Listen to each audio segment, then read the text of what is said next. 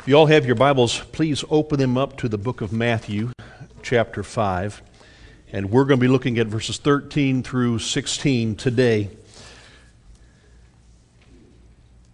George Washington's 100th birthday was approaching, and Congress had decided they wanted to do something really special for his day, and the interest was just building and the momentum of this great American hero and the first president of the United States. And so Horatio Greenough was selected and awarded a commission of $5,000 to create a full-scale sculpture of George Washington for the United States Capitol Rotunda that they would put within that place. Over the next 7 years, Greenough spent his time in Florence, Italy, working with marble and sculpting his great masterpiece that he was going to bring to America. This enormous 20-ton marble sculpture of George Washington was his accomplishment at that time. And a little bit different this was, because George Washington is draped in a toga and his chest was exposed and his right hand was stretching skyward with his left arm extending a sword, offering the hilt of that sword signifying his surrendering the military power at the close of the Revolution. A little bit different sculpture than they were anticipating, but because of its weight, as it was leaving Italy, the longshoremen, as they were putting it on the ship to send to America, the ropes snapped and broke, and Washington went into the drink. And he got stuck in the mud. Well, the United States had to send a naval battleship over to get him, to bring him out, and to take him to New York Harbor. Once they got there, they discovered that the railroad tunnels in New York and some other places were too small for this massive statue on a train to go through. So they had to figure another way to get him to Washington, D.C. So they decided they would send him down around Florida and bring him back up through New Orleans and up through the waterway system and the roadways where there were no tunnels, that they would get him to D.C. The initial $5,000 expense now is $26,000 by the time he actually makes it there. So he's finally brought to the Capitol in 1841, but it wasn't until 1843, on George's 100th birthday, that the statue was presented with all the pomp and circumstance that they could offer. The naval band is playing, and all the lawmakers are giving their orations and eloquence and waxing and all that goes with it. And when all of a sudden the veil was lifted, they found George Washington looking like a Roman senator. The people were aghast. Some found it humorous, some were extremely offended, and Washington, D.C. was in an uproar. Unfortunately, Greenough had pushed the European style of classicism to its limits that were a little bit beyond the American taste. So after weeks of debate over this whole debacle, Congress decided to build a wooden shed for an additional $1,600, in which they would hide the statue in. By 1908, the shed had become so weathered and so beaten, they knew they needed to do something about this. And so they began, as Washington normally does, debating things and what they're going to do. Eventually, Congress appropriated $5,000 to tear the shed down and to haul this semi-naked George Washington over to, in the dead of night, by the way, to the Smithsonian Institute, where he would be placed, hidden back there with a bunch of old printing presses. Finally, however, in 1964, he was brought out of hiding and put on a beautiful pedestal. In the New Testament, Jesus makes it very plain for us to understand, and makes it very clear that we who profess to know Him as Savior, we are expected to, how shall we say, impact our world. And we are expected to make an indelible impression on it. In Matthew chapter 5, we come to the beginning of his Sermon on the Mount, which we started last week. And Jesus begins his teaching by laying out the characteristics of what a kingdom worker is supposed to be like. If you're a part of the kingdom of God, this is how you're supposed to live. Now here in verses 13 through 16, he gives a very powerful description of the kind of people who make up this kingdom. And in this section, we see the kind of influence and impact we're supposed to have on the society in which we live. So let's look at Matthew chapter 5, verses 13 through 16. Jesus says, "You are the salt of the earth. But if salt has lost its taste, how shall its saltiness be restored? It is no longer good for anything except to be thrown out and trampled under people's feet. You are the light of the world. A city set on a hill cannot be hidden. Nor do you light a lamp and put it under a basket, but on a stand, and it gives light to all in the house. In the same way, let your light shine before others, so that they may see your good works and give glory to your Father who is in heaven." In our passage of Scripture this morning, we find that Jesus is using two metaphors to describe those who are his disciples. And he wants us to understand that the kind of influence that we should have in this world, one, he says, is salt, and the other is light. So let's begin with, "You are the salt of the earth." Find it there in verse 13. He said, "You are the salt of the earth, but if salt has lost its taste, how shall its saltiness be restored? It's no longer good for anything except to be thrown out and trampled under people's feet." So, in order to better understand what Jesus is saying here in Matthew, really, you had to be Jewish to kind of get it. We kind of get a little bit of the understanding here. But to live in that culture, in that day and age, there was something unique and different about the salt in which they used. Now, Matthew, he's writing this book, this letter, this biography of Jesus to the Jewish people. And so they would understand what he's saying here a little bit more. Luke gives us a little bit of more of a twist on what the aspect of salt is. And so in Luke chapter 14, verses 34 and 35, Luke tells us this, kind of quoting Jesus in the same sense. He says, "Salt is good, but if salt has lost its taste, how shall saltiness be restored? It's no longer good. It's no longer use either for the soil or for the manure pile. It is thrown away. He who has ears to hear, let him hear." Now, I know a lot of preachers, a lot of teachers probably take this aspect of the salt and they want to talk to us about table salt and how we use it to enhance our foods and to preserve and those things. And salt does all those wonderful things. But when we hear that little bit more of how Luke records this message, he throws in something a little bit different. He throws in the manure. All right? And so it changes our understanding somewhat. I think the key word here that we're looking at is this word earth. Salt of the earth. And that's what Jesus tells us. So the Jewish people would understand this metaphor a little bit different because it was customary in Israel. And boy, I'd love to take some of you there with me. I'm going again next year.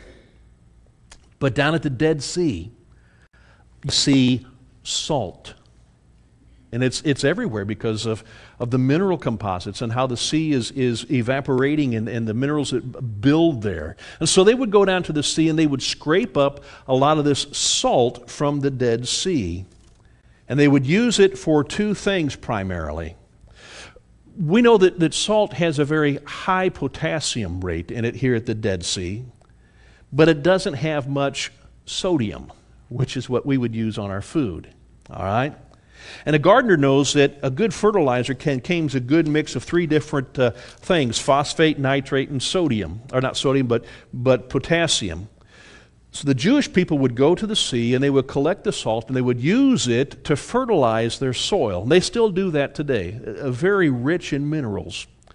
The second thing that they would use the salt for was to put on the manure pile, on their human waste. So they'd have the place out back where everybody would go, and then they would have there the salt they would use as a disinfectant to spray on it and to cover it as it would go about, and that way things would just disappear eventually.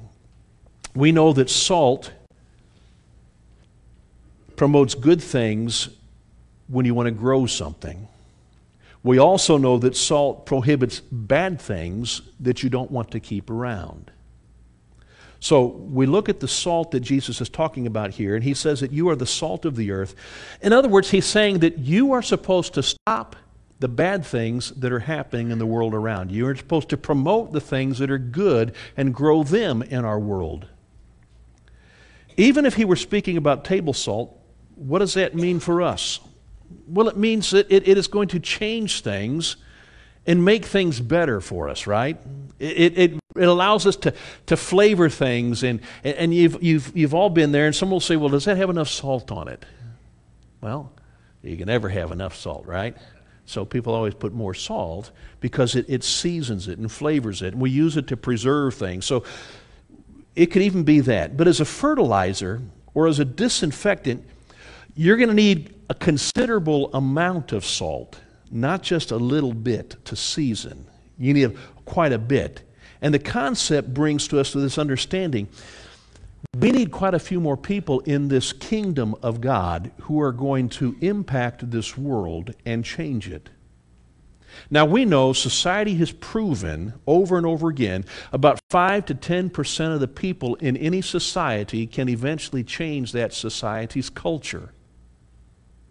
Did you hear me?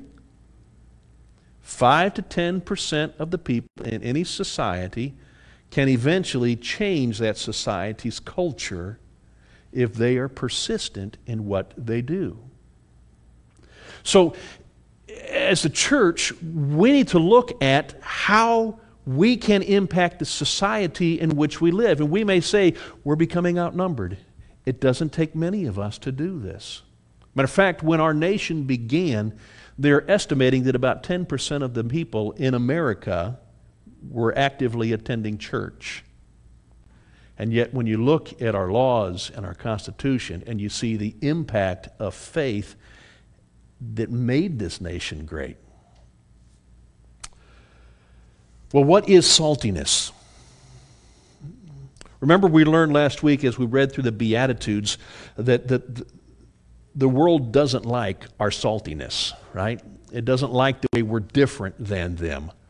Saltiness is equivalent to godliness and behavior that is holy and righteous.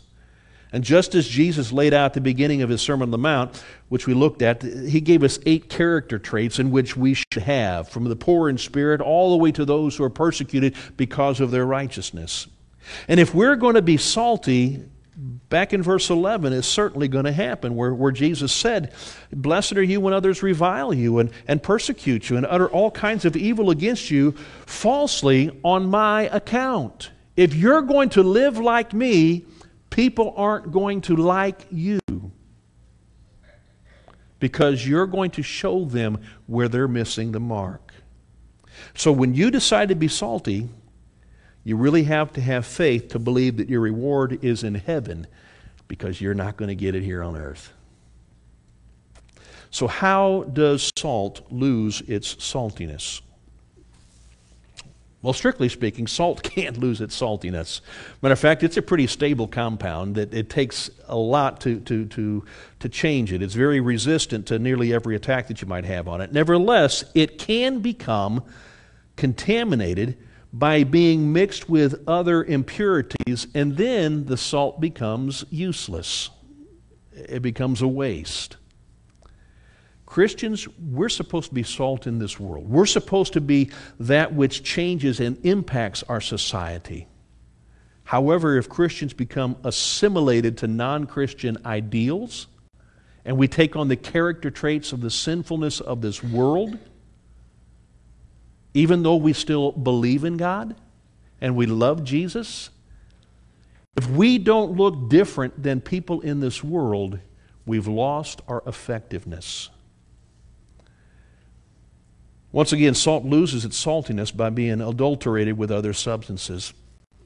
Now, let's go back to the people in Jesus' day. When they would go down to the Dead Sea and they would collect the salt from the Dead Sea, they would gather it, and sometimes sand would get mixed in with it.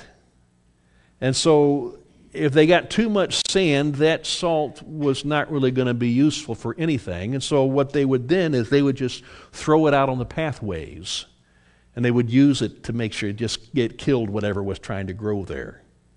And they would trample upon it with their feet. That was the only thing that it was useful for, is just being walked on. That's why it's so important for Christians to be set apart from the world. You see, when we allow the things of this world to infiltrate our heart and get mixed in with the things of God, then we lose our saltiness, and we do not have as much of an impact in this world as God wants us to have. David Pawson said it this way. He said, the church, the lifeboat, should be in the sea, but when the sea gets into the lifeboat, you're in trouble.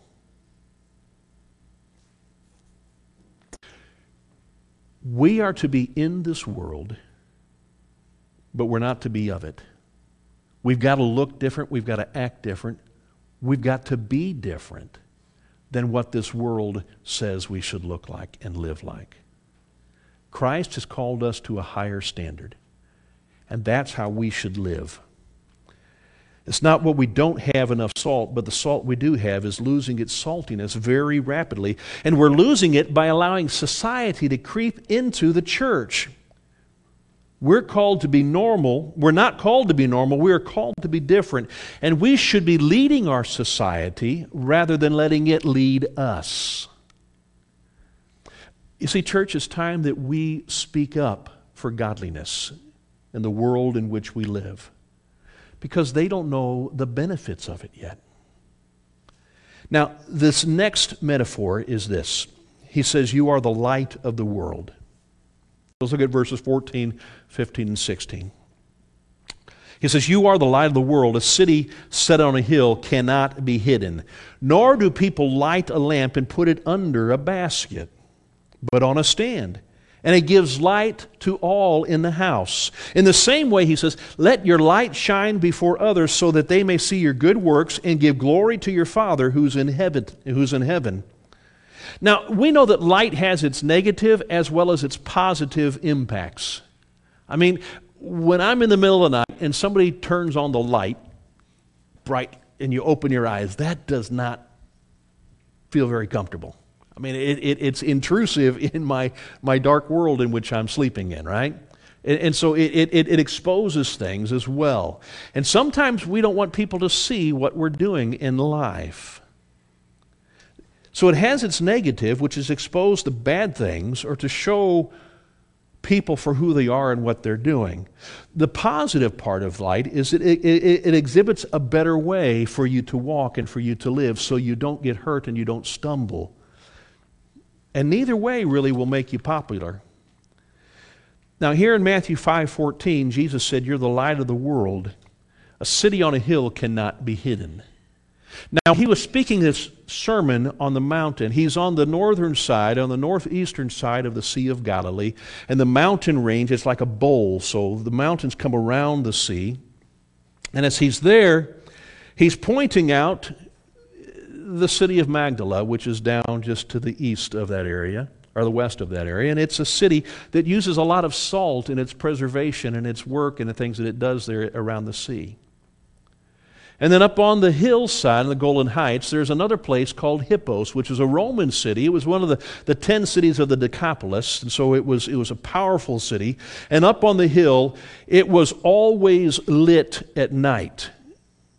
And so from anywhere around the sea, you could recognize where Hippos was because it was always lit at night. And so he's saying, look here, guys. You're supposed to be the salt of the earth. You're supposed to be making an impact just as much as Magdala and their trade system is making an impact down here. And you're supposed to be like that city over here on this hill that is always visible even at night. Nobody can hide that city. It's there. Let your light shine. So we go over to John chapter 8, verse 12, and Jesus speaks of himself as the light of the world. I thought he just said that we're the light of the world. He did. Being the light of the world is the only two areas in which Jesus identifies himself as the same aspects as those who are his disciples. He didn't say, I'm the salt of the earth. He said, no, you're the salt of the earth. But we're both to be the light of the world. So in John 8, he spoke to them saying, I am the light of the world. Whoever follows me will not walk in darkness, but will have the light of life. Now, trying to figure out what Jesus is saying here, you have to look at the context in which he's speaking there in John chapter 8. Story has been building, and Jesus is there in the community, and a bunch of the teachers of the law and the Pharisees, they have just come up to him dragging a woman that they caught in the act of adultery. And they throw her at his feet, and they say, we caught her. She should be stoned. Is not that what the law says, that if she's caught in this, she should be stoned? What do you say? Well, as the story goes, they're telling him that the law of Moses demands this. But there's also a conflict if they immediately go out and kill this woman, because they no longer have the authority to do that, because now they're under Roman authority. So the Jewish people can't just do something on their own. But Jesus takes us beyond even that. He gets down into the ground and he starts writing in the dust of the earth some words. Now, we don't know what he wrote, and there have been people who have had speculation all through the years of what he may have written. But as he's writing something in the ground, one by one, these men who have come in accusation against this woman, from the older to the younger, they start leaving. They start just putting their stones down and walking away. Jesus then looks to the woman. Before he looks to her, he mentions this to them in John 8:7. As they continued to ask him what they should do, he stood up then and said to them, let him who is without sin among you be the first to throw a stone at her. Before long, everybody's gone. And he lifts her up, and he just doesn't say, you're safe, go on, go home. He makes a statement to her in that passage of Scripture because he identifies, he recognized she probably was caught doing what they'd accused her of. And knowing that what they had accused her of, she probably should have been stoned. But he says to her, go, and from now on, sin no more. You've got to stop living this lifestyle. Sometimes I wonder if we would have been that individual drugged before him that day because of our sins and how we should be punished because of the things that we have done. And he would tell us the same thing. Go, and from now on, sin no more. See, this is why we're supposed to be different. But if we live as the same as people in this world live, and there's no difference between us and between them, how are we going to show the light in this world? If you took a walk down a path at night, it's kind of hard to see where you're going without a light. And you might trip and you might stumble, you might bump into things. But the same thing goes for us as how we live in this society in which we live, in this world which is dark with sin. And if the church and the world look the same, and no one is shining a light to lead the way, then the only problem we have is we are all going to stumble and fall. So the only action that we have to do is to put ourselves, Jesus says, as a lampstand on a table so that we can light up the whole house for everybody to see. Our light is not just for us. It's for everyone else around us so that they can see what has been exposed from the darkness. Matthew 5:15 and 16 says, people do not light a lamp or put it under a basket. You don't do that. That's foolish. You light a lamp and you put it on a stand, and it gives light to all in the house. And then he says, in the same way, let your light shine before others so that they may see what? Your good works. And because they recognize the things that you are doing that are godly, what are they going to do? They're going to give the glory and the praise to God, not to you, because they recognize you are who you are because of Christ in you. But if you hide your light, then it's no use to anyone else. And we're to be seen for having a higher standard of living, not a material, but a moral standard of living. All right? But Jesus goes on after he makes these statements, and he's going to begin to talk about the lifestyle of the Christian. He's going to talk about how we are supposed to live. Let's just kind of briefly look at some of the topics that we're going to dig into as we go through the Sermon on the Mount. He's going to talk about murder and how it begins in the heart. He's going to talk about adultery and how that begins in the heart. He's going to speak about marriage and how it's sacred and it's binding and it's to last for our lives to the end. He wants to talk about our enemies and how we are supposed to love them. He'll speak to us about storing up our treasures, not treasures on earth, but treasures in heaven. He wants to talk to us about when we want to get His attention in a relationship because of something that's on our heart and we begin to fast, that people don't need to know that we're fasting, but just God should know that we're fasting. He wants us to understand that you can't serve both God and money. You can't have two masters. You're going to hate one and you're going to love the other. And we know which one's going to win when we got two, don't we? He wants us to understand that we don't have to worry about things, about life, about what we're going to eat or drink or what we're going to wear, because He's going to provide for us. He's going to talk to us about when we seek Him out, we need to keep on asking, we need to keep on seeking and keep on knocking, because eventually He's going to respond. He's going to tell us that the way to heaven is a very narrow way, and not many people want to walk that path. He will tell us that we'll be able to identify and know the people based upon their fruit, which is their character, whether they are of God or not.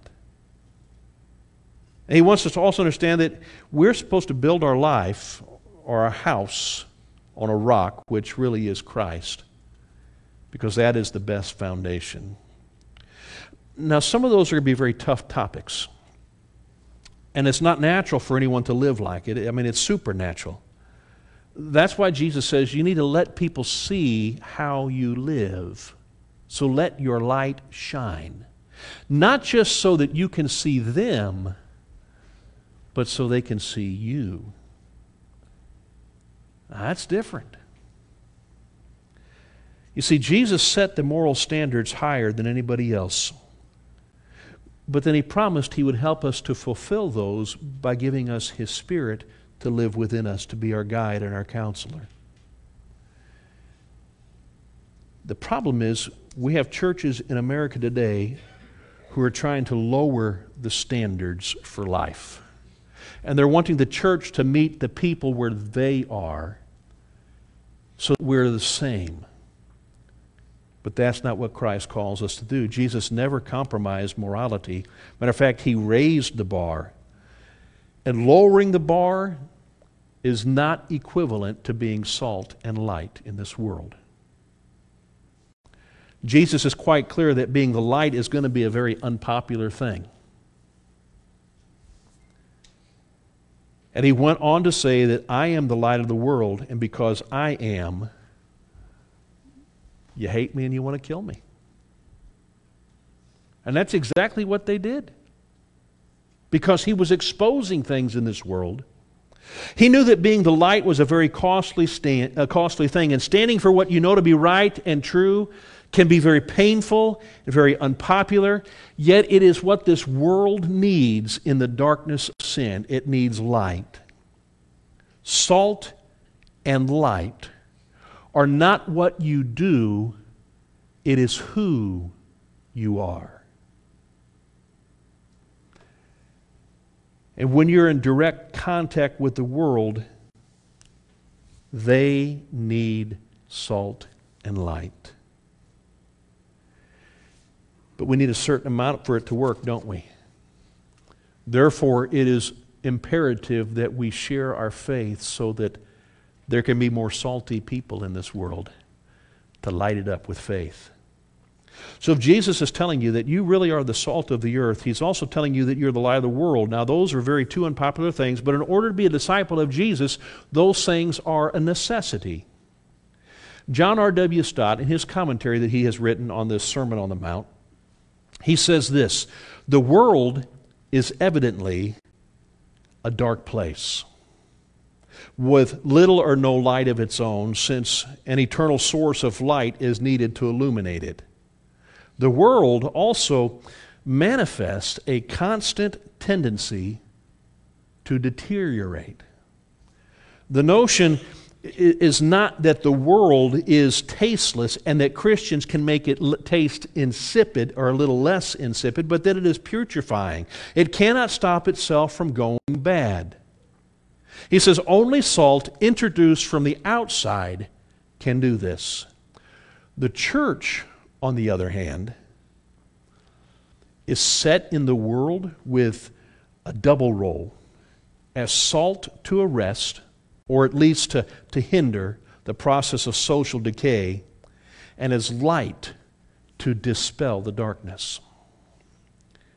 So as with salt, so also with light. The affirmation is followed by some kind of condition. He says, let your light shine. Where? Shine before men. People need to see that we're different. People need to see that we're living for Christ. All right? And he says if salt can lose its saltiness, the light can become darkness. We're not to be like a town that is nestled in the valley surrounded by the hillsides and the mountains so nobody knows it's back in there. We're supposed to be like that city on a hill with the light that is out there so that everybody recognizes it's there, and it cannot be hidden. People should know that you are a Christian everywhere you go. You shouldn't hide that. Years ago, a train company had employed people to stand at the crossing sections where the roads were and the train would go. And so they would hire men to stand there when a train was approaching. They would know the time it was coming. They would get out there, and they would normally, even at nighttime, take themselves a lantern, and they would warn oncoming traffic that a train was coming.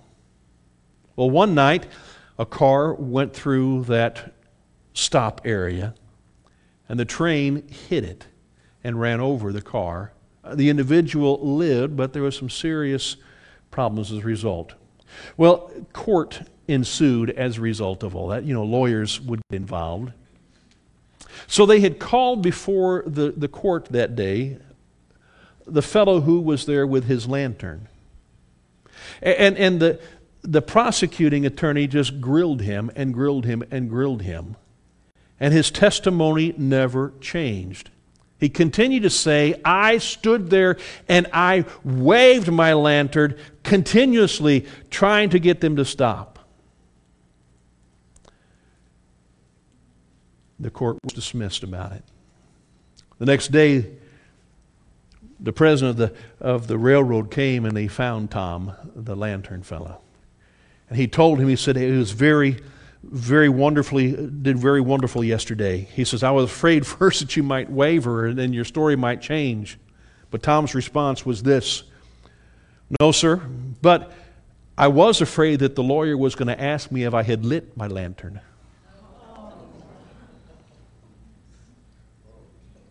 You see, we may be in the crossroads for people's salvation today. They're lost in this world and they're headed for a collision. But if your lantern is not lit, you're going to do no good. Let your light shine before men, so that they may see your good works and glorify your Father who's in heaven. Otherwise, well, let me wrap this up with a story. Story that I read about little Annie. A number of years ago in a mental institution, Tewksbury, just outside of Boston, Massachusetts, a young girl named Little Annie was locked up in what they referred to as the dungeon there at Tewksbury. You see, the institution was one of those that was more enlightened ones for the treatment of people who were mentally disturbed. However, the doctors felt that the dungeon was really the only place for people who were hopelessly insane. And in little Annie's case, they saw no hope for her, so they put her in the dungeon of Tewksbury, an asylum there. In that dungeon, she was sent to live, or rather die, in a very small cage that they had put her in. There was very little light, and there was less hope as well. About the time that little Annie was sent there into the dungeon, there was an elderly nurse who was preparing to retire.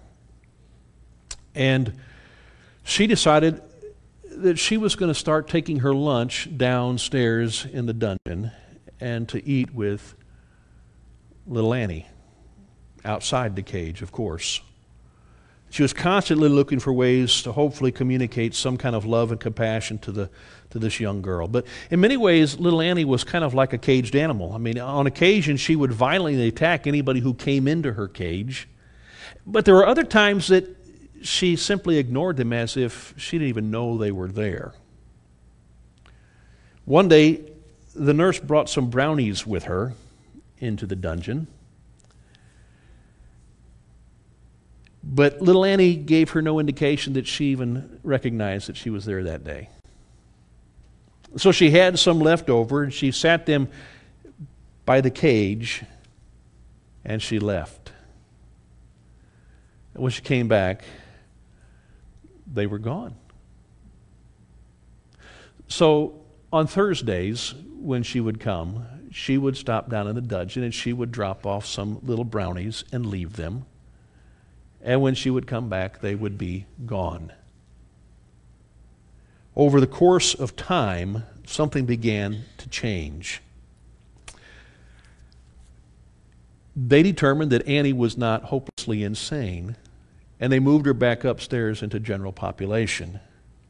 Finally, the day came when hopeless Annie was told that she could return home. But little Annie didn't want to leave. You see, her time there had had such an impact on her life that she felt that she needed to stay so she might be able to help the other patients by bringing them encouragement and hope, just as this elderly nurse had done for her.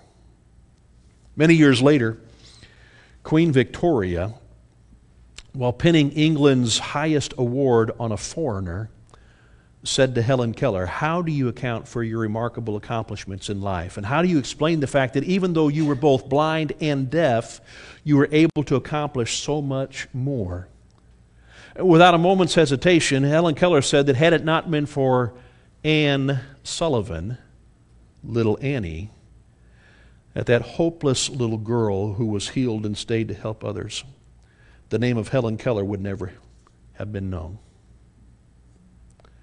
That's not often mentioned, but Helen Keller was normal.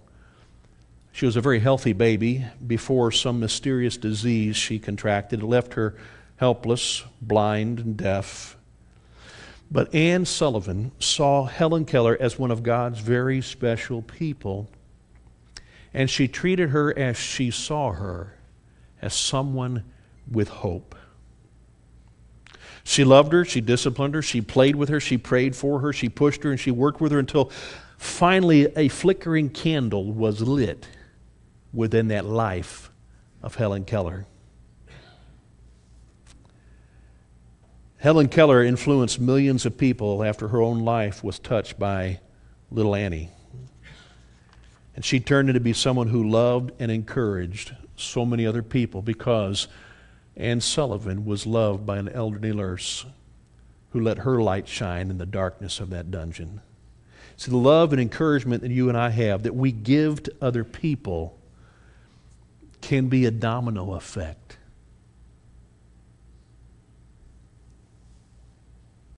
My question is this: are you letting your light shine? Or are you hiding it under a bushel? Is your character salty enough that you are going to impact this world in a way that's going to change it for something that's good? Are you making a difference in the lives of people around you so that they will come to know Christ? If not, man, you still have time. You still have time. Let your light shine. Be the salt of this earth. Let's pray.